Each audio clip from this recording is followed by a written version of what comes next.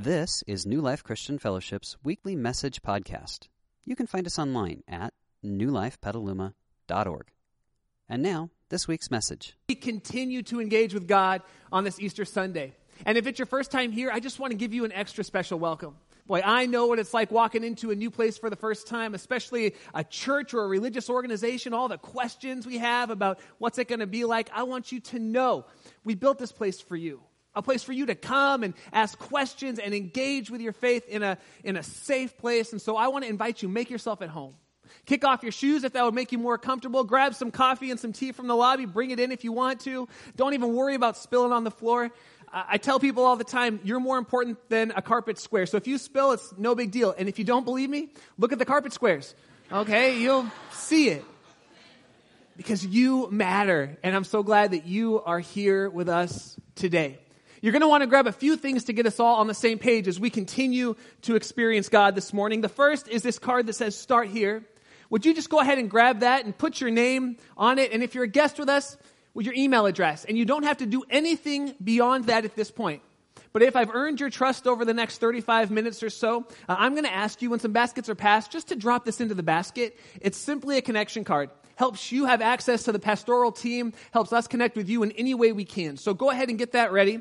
The other thing you're going to want to grab are the teaching notes because we are talking about my favorite story in the entire Bible today. So go ahead and grab those notes as we ask this big question. We just sang a song that said, He is alive. The question we're asking today, could that be true? I mean, could that actually be true, that God is not dead, that God is actually alive?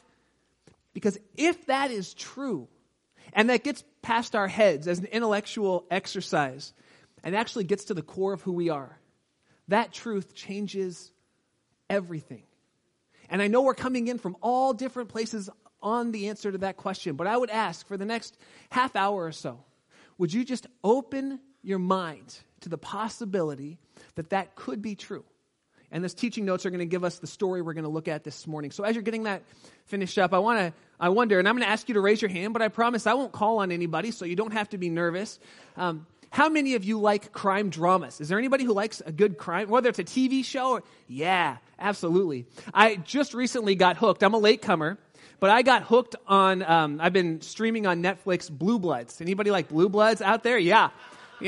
Whether you like Blue Bloods or not, we can all agree that Tom Selleck has an incredible mustache. Can't we?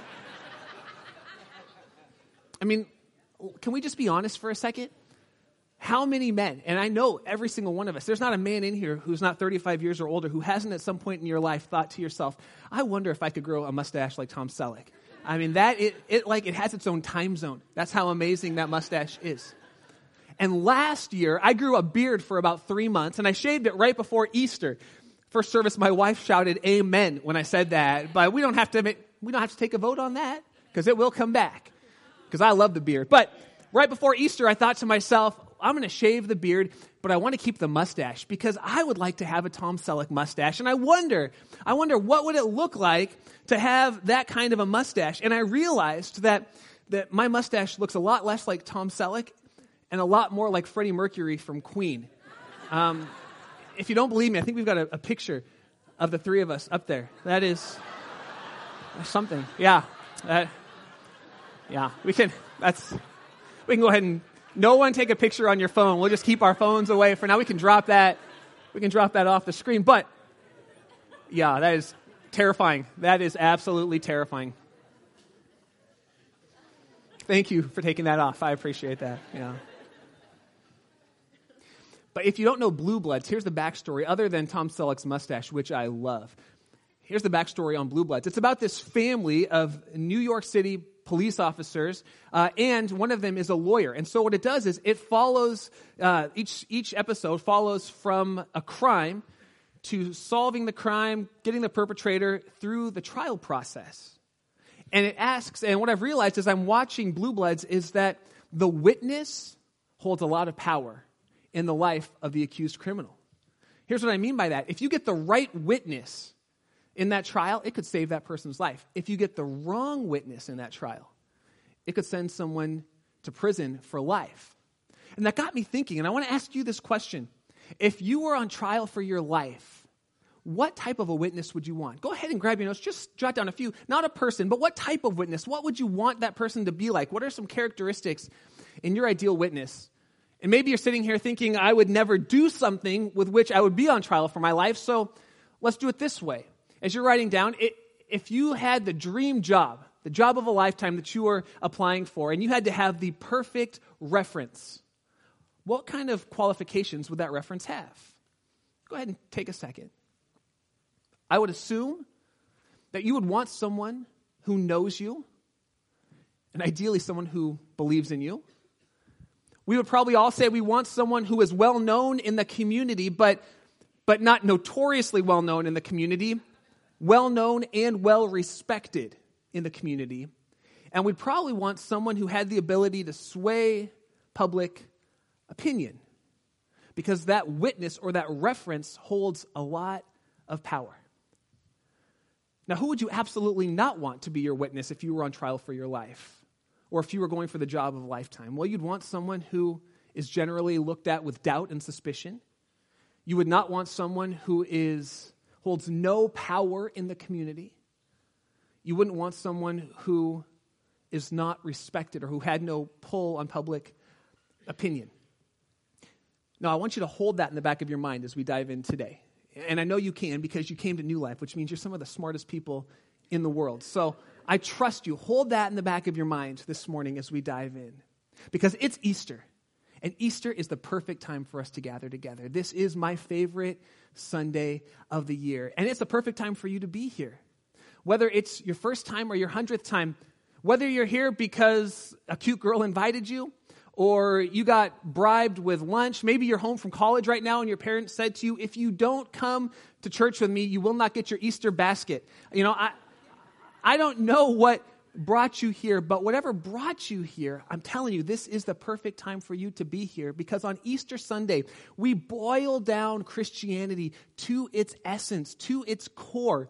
And the core of the Christian faith is not a church, any one church or the church. As much as I love church, it's not the church. And the core of the Christian faith is not the Bible. I believe in the Bible, the Bible. Yeah, that's the book for me. I believe in the Bible. But that's not the core of the Christian faith. The core of the Christian faith is not the church you grew up in with all those wackos. The core of the Christian faith is not your friends growing up. The core of the Christian faith is not your crazy Uncle Rico who hid chocolate crosses instead of Easter eggs. That is not the core of the Christian faith. I'm sorry if your name is Rico. The core of the Christian faith, its essence, what it boils down to, is an event that happened this weekend some 2,000 years ago. And we don't believe in this event because the Bible tells us to. We believe in this event because over 500 people witnessed it. And they told their stories, and their stories are recorded in the book of the Bible. But I'm getting ahead of myself. Let me zoom out. Let's start back with the beginning of this event. It circles around a person named Jesus, a Jewish carpenter turned teacher, turned rabbi, religious leader, who claimed something very unique. He claimed to be God in the flesh. And Jesus went around and he taught like nobody else had ever taught. I mean, when he taught, people listened. He'd gather thousands of people with his teaching. And he healed people who were sick. And he did good for people. But that's not the core of Jesus' message. It wasn't about his teaching, and it wasn't about his healing. They pointed to something even bigger. And here it is in Jesus' own words, leading up to this Easter weekend. Here's what Jesus said to his closest friends. And we find it in the book of Mark chapter 10. He said this, "We're going up to Jerusalem, and the Son of Man," that's Jesus talking about himself, "the Son of Man will be delivered over to the chief priests and the teachers of the law." Those were the Jewish religious leaders. "They will condemn him to death, and they will hand him over to the Gentiles," specifically the Romans, because Rome was the superpower of the time, and because Rome was the superpower of the time, Jewish courts had no authority to condemn someone to death. So he said, they will condemn me to death, but they can't actually carry it out. So they're going to turn me over to the Romans, to the Gentiles, which is anyone who wasn't Jewish, to the Roman powers. And the Romans, Jesus says, will mock me, spit on me, flog me, which is a torture that's It's almost too graphic to communicate. He says, and then they're going to kill me. And I want you to underline this next part. And then 3 days later, I'm going to rise again. And that is the center point of Jesus' teaching. And you might be sitting here and wondering, why? Why would he have to die? What's the point? Why would you kill someone who's a good teacher, who's doing good things for people, who's healing people who are sick? Why would anyone want to kill him? And Jesus said, here's the reason why I have to die. He said, because there's this thing called sin. And if you've been around, you know our working definition. Sin is simply our propensity to think things, to say things, to do things that hurt us. It hurts you when you sin. It hurts those closest to us, people we love. And ultimately, if there is a God who is perfect and holy, it separates us from God. And I don't have to convince you that you sin, because you've laid in bed at night and you've thought to yourself, I can't believe I said that.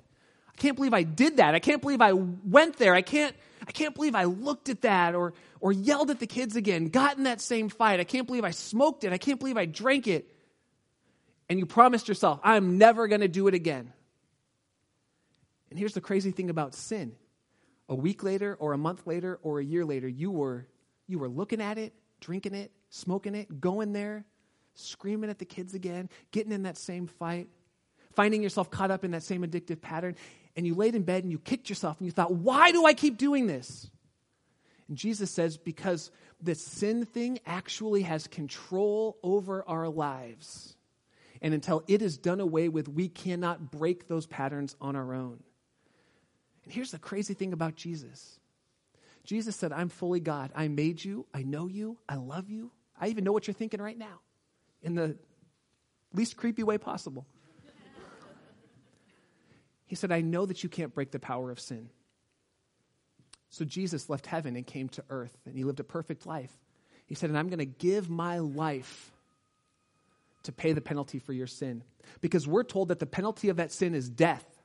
And we know it's relational death. When you say enough or do enough, it ends relationships. We've all felt the heartbreak of the relational death of sin. But he says it's also spiritual death. That when we sin, it separates us from God. And unless that sin issue is dealt with, we will walk through this life separately from God, and we will walk into eternity separate from God. And it's not because God doesn't want to have a relationship with us. It's because we've chosen to walk apart from him. And this is the thing that separates Christianity from all other world religions. Because other world religions have great teachers, excellent teachers. Other world religions have aspects of them that give great truth, that bring an end to areas of suffering and pain. But no other major world religion has a God who would say, I would come to you. All other world religions say you have to figure out a way to get to God. And Jesus said there's no way for you to get there because of that sin problem. And so I'm going to come to you. And he says, I'm going to give my life to pay the penalty for your sin, that penalty which is separation and death, so that you can experience life. And here's the kicker. He said 3 days later, I'm going to rise again. And when I rise again, I'm going to break the power of sin. I'm going to put sin on the ground. I'm going to break its back. I'm going to take sin in the backyard. I'm going to grab my shovel. I'm going to cut its head off. That's what he's saying. I'm going to break the power of sin forever so that you don't have to be chained up by sin anymore. And it played out exactly like Jesus said it would. A handful of weeks later, on a Thursday night, think back to just a handful of days ago, on a Thursday night, some 2,000 years ago, Jesus had dinner with his closest friends. Then they went out to pray together and to worship, and his friends fell asleep because it was probably a delicious dinner with a lot of wine. So they fell asleep, and he woke them up, and they were talking, and all of a sudden he was betrayed by his closest friend. Taken to the Jewish leaders where they had a mock trial. They broke every Jewish law in the book in this trial. And they condemned him to death, but they couldn't kill him, so they turned him over to the Romans, who ended up condemning him to death. And he was spit on, he was mocked, and he was beaten to within an inch of his life. And he was nailed to a cross, and he was crucified. And then he was brought down hastily, and a guy named Joseph of Arimathea, he went to Pilate, the Roman leader of the time, and say, can I have Jesus' body? I want to bury him in a tomb before the Sabbath day, which was a day of rest for the Jewish people. I want to bury him in a tomb before the Sabbath day. And I just heard a story. I was reading about this interaction between Pilate and Joseph of Arimathea. And Joseph of Arimathea went to Pilate and said, can I have Jesus' body to bury him in my family's tomb? And Pilate said to Joseph, that's a really nice tomb. It's your family's tomb. You could bury a lot of people there. Why would you pick him? He's a condemned murderer. Why would you put him in your tomb? Don't you feel like you're wasting it for your family for generations to come? And Joseph looked at Pilate and said, well, it's just for the weekend, so don't worry about it. Okay. Best Easter joke ever. Ever. My mom called me last night after her church service and told me that joke. I laughed and laughed. That is so funny. It's only for the week. Oh my gosh, so funny. So funny. But you might not believe that's true, so we'll get back to the story. He was buried. And this huge stone, like this big round stone that weighed hundreds of pounds, was rolled in front of the tomb. It was kind of in a little cradle, rolled in front of the tomb. And then a couple of Roman guards stood guard because they didn't want any grave robbers to come and steal it. But what they really didn't want was Jesus' followers to come because they knew that he had predicted he would rise again. They didn't want Jesus' followers to come and take the body and create a hoax that Jesus had actually risen when he hadn't. Here's the thing about Romans. They stood guard. If they fell asleep at the post, they could be executed for it. They were serious. I'm sure they had mustaches like Tom Selleck. I am sure of it. They were manly men. And they stood guard of Jesus' dead body in the tomb. And none of Jesus' followers expected him to rise again. Isn't that interesting? Even though he predicted it, none of them. It's not like they were standing outside of the tomb on that Sunday morning counting down 10, 9, 8. No, they were hiding. They were terrified. Why? Because other people had claimed to be the Jewish Savior and had been crucified by Rome. And then their followers were killed as well. And they thought, we're surely dead. Well, here's how the story picks up, and this is where it gets really good. And we're going to look at the rest of the story from two different accounts of Jesus' life. One from the book of Matthew, the other one from the book of Luke. And here's how the story picks up. It says, after the Sabbath, that would have been that Saturday. So now it's Sunday morning, the same Sunday morning that we're in right now. At dawn on the first day of the week, Mary Magdalene, the other Mary, went to the tomb. And they were actually going just to kind of anoint his body for the burial process. Verse 2 says, there was a violent earthquake because an angel of the Lord came down from heaven. And going to the tomb, he rolled back the stone and sat on it. His appearance was like lightning. His clothes were white as snow. And the guards, these tough Roman guards, were so afraid they shook and they became like dead men. Yeah. And the angel said to the women, I want you to underline this, do not be afraid. We're going to come back to that at the end. Do not be afraid. Because I know you're looking for Jesus who was crucified. He is not here. He has risen just like he said he would. Come and see. And the angel brings him into the tomb. Come and see the place where he was laid. Now go quickly to the disciples. Tell them that Jesus has risen from the dead. And he's going ahead of you into Galilee. And there you will see him. Now I've told you this. Verse 8 says, so the women hurried away from the tomb. And they were afraid, and yet they were filled with joy as they ran to the disciples. And they were afraid because this doesn't happen. And yet, in their minds, they realized he's not here. Something must have happened, but it has not translated the 8 inches down to the core of who they were. And I'm telling you, we can believe something here, but until it gets to our core, it does not transform our lives. And so they were afraid, and yet they had some hope, some joy as they ran. Verse 9 says, suddenly Jesus met them. Greetings, he said. And they came to him, they fell down at his feet, and they clasped his feet, and they worshiped him. And he said the same thing, and I want you to underline it again. He said, do not be afraid. Go, tell my brothers.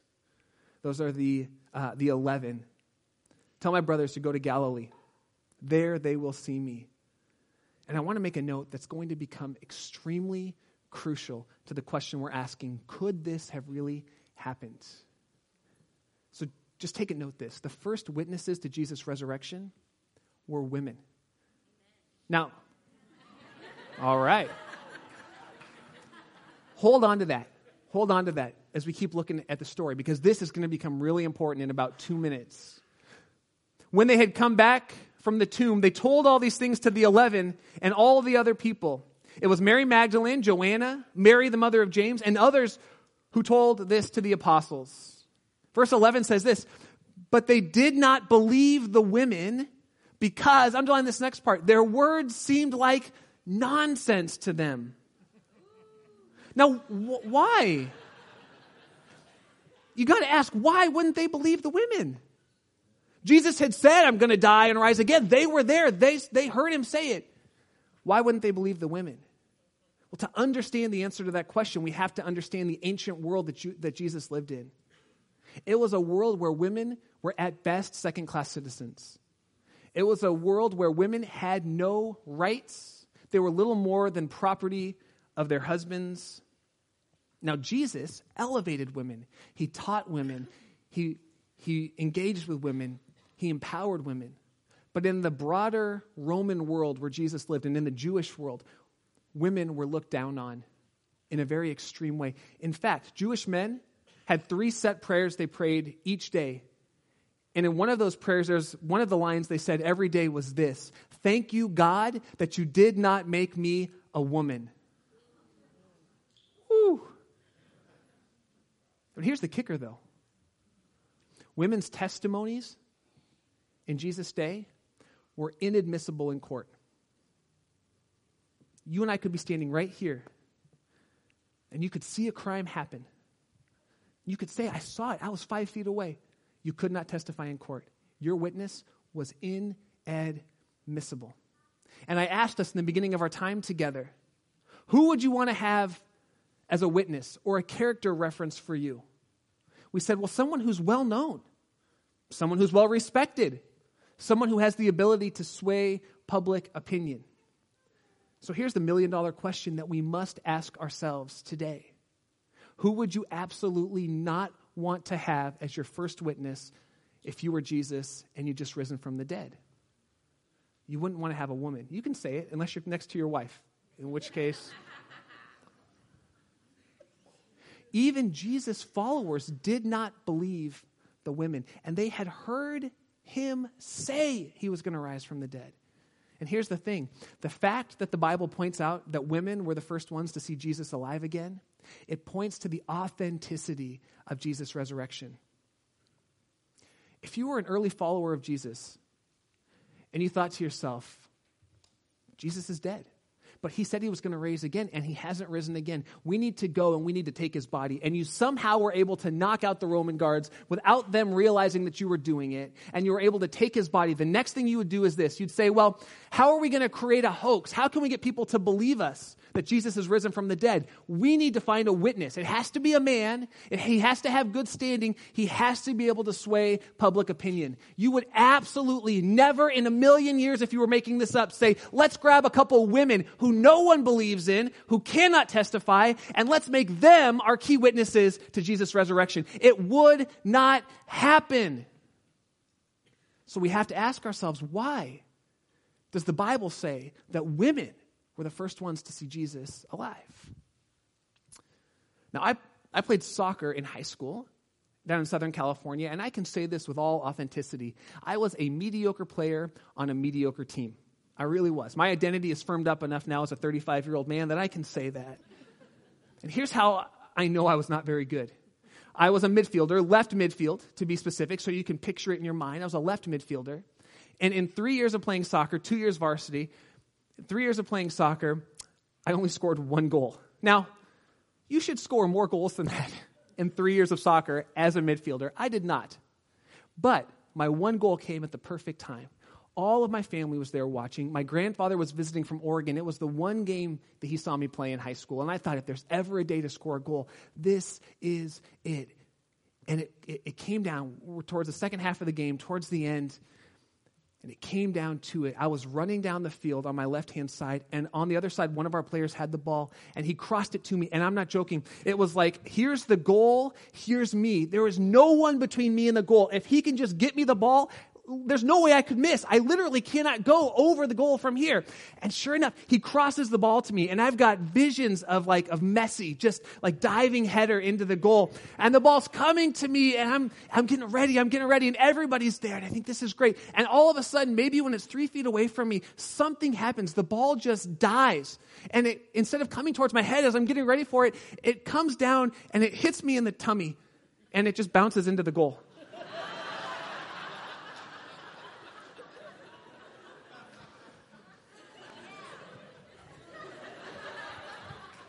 You know, it's like,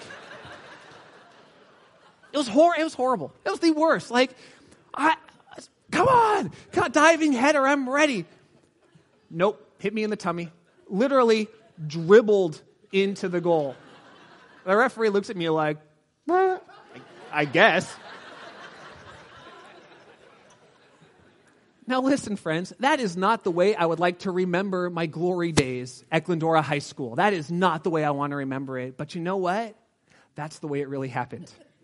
So as bad as that is for my PR, if I'm going to tell you that story with honesty, that has to be in there.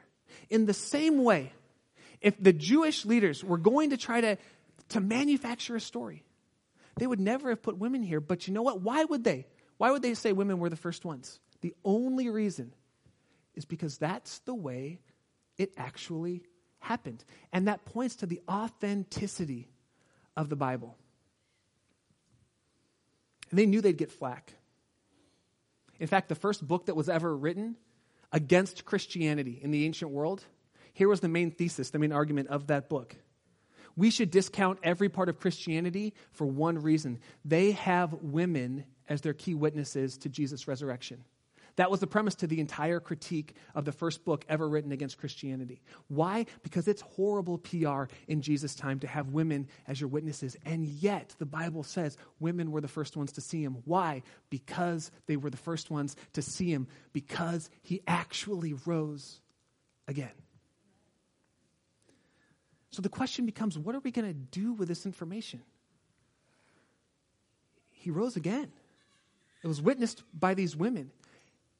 Went on to be witnessed by over 500 people who saw him alive and told their stories and wrote it down. The evidence is overwhelming. The question is not, did it actually happen? Do I have a reason to believe it? You and I have a reason to believe it. The question is, what are we going to do with it? And I would say there are 3 things we could do with it. The first is we could ignore this information. We could chalk it up to interesting intellectual thought. We could chalk today up to kind of an entertaining, engaging church service with great worship. And we could go home and we could open our Easter baskets and we could eat our Easter dinner, which for me is going to be a Mexican feast. So excited. Because I believe that's what they're going to serve in heaven. And we could come back again next year. Quite honestly. Can I tell you, though? This being an interesting little bit of information will never transform your life. And if Jesus really rose from the dead, and that goes from here, to the core of who we are, that's where transformation happens. Now, if you choose to ignore it and chalk this up to an interesting little bit of information, I want to tell you, when you're ready to take a next step, New Life is going to be here for you. We love you. We are so excited for whenever you're ready to engage with God. We want to be the church that partners with you in that. But I'm telling you, just knowing the facts won't actually change your life. So I would invite everyone not to ignore it, but to explore it. Here's what exploring it looks like. Keep coming back. Explore the claims of Jesus. Check him out. Next week, we're starting a brand new series called The Good Life, and it's coming from Jesus' most famous and longest sermon he ever preached, called the Sermon on the Mount. And it's going to be so good. I promise it won't be the longest sermons I've ever preached. It was the longest sermon Jesus ever preached. And it's all about how life works. And it's counterintuitive, and it's brilliant, and it's engaging.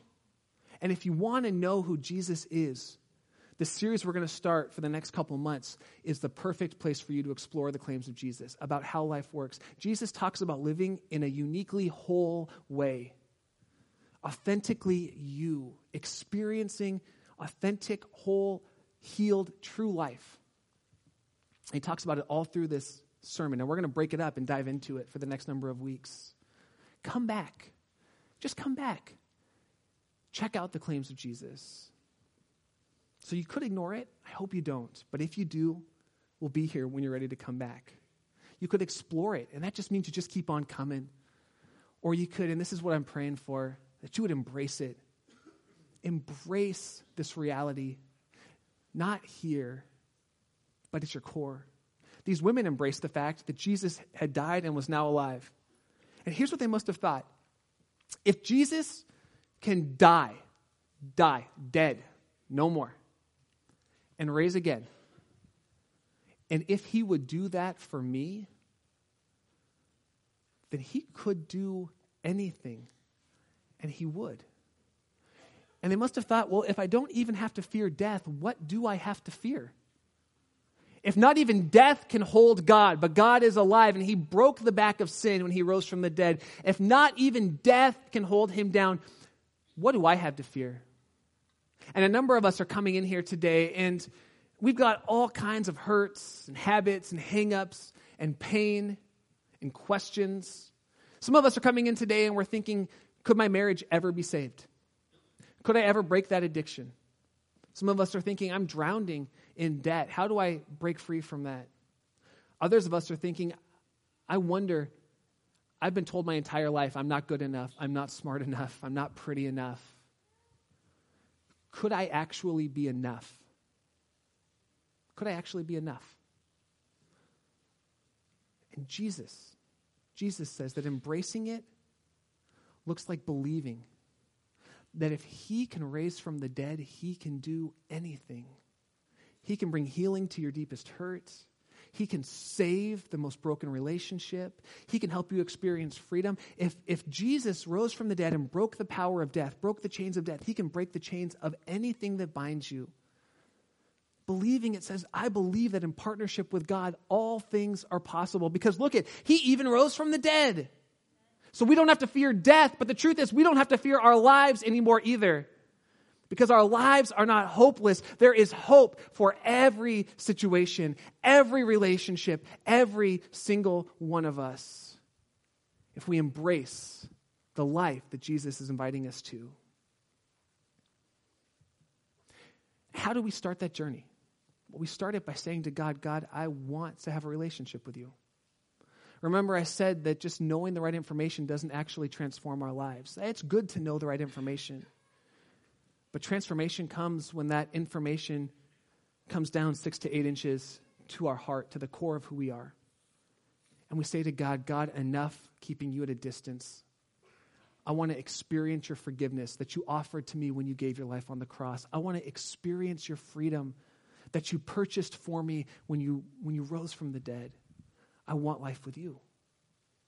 And you do it by just entering into that relationship, by praying and saying, God, come into my life. Forgive me of my sin. You've already paid the penalty for my sin. Forgive me of my sin. Fill me with your spirit and teach me how to walk with you. And when you do that, God responds 100% of the time. And you can start that journey with him. And I want to give you a chance. I've been praying and praying this week that many of us would hear this today. And whether you've been coming for weeks, months, years, maybe you come sporadically, but today would be the day that it all changes. That you say, you know what? There's something to this resurrection. It's the center point of our faith because the power that rose Jesus from the dead is the same power that he gives to us to transform our lives. And if you're ready to make that decision, I'm going to pray right now and give you a chance to pray with me to accept God's forgiveness and his grace and to start a relationship with him. So would you join me? Let's close our eyes and pray. And if you're ready to say yes to Jesus, ready to enter into a personal relationship with him, to partner with him in this life, you can pray these simple words. You can whisper it where you're sitting. You can pray it even in your mind, and God hears and will respond. Just say these simple words. Say, Lord Jesus, I believe that you love me. And I believe that you gave your life to pay the penalty for my sin. And I want to have a relationship with you. So would you come into my life? Would you forgive me of my sin? God, would you fill me with your Holy Spirit? And would you show me what it looks like to walk every day of life with you? I pray in Jesus' name. Amen. We hope you enjoyed this week's message. You can find more information about New Life, including contact information, at newlifepetaluma.org. Thanks for listening.